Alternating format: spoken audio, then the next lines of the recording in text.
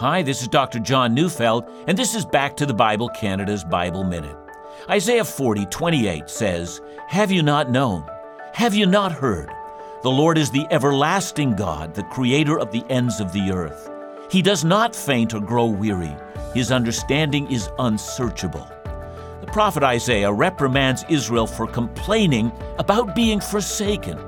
But they have never been forsaken. God assures them that He is faithful to all His promises. Isaiah wants them to put their confidence in God and to believe that He is able and willing to deliver them. And we should do the same. When you're hard-pressed, remember who God is.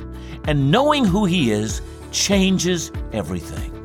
Listen to Back to the Bible Canada every weekday on this station or visit us at backtothebible.ca.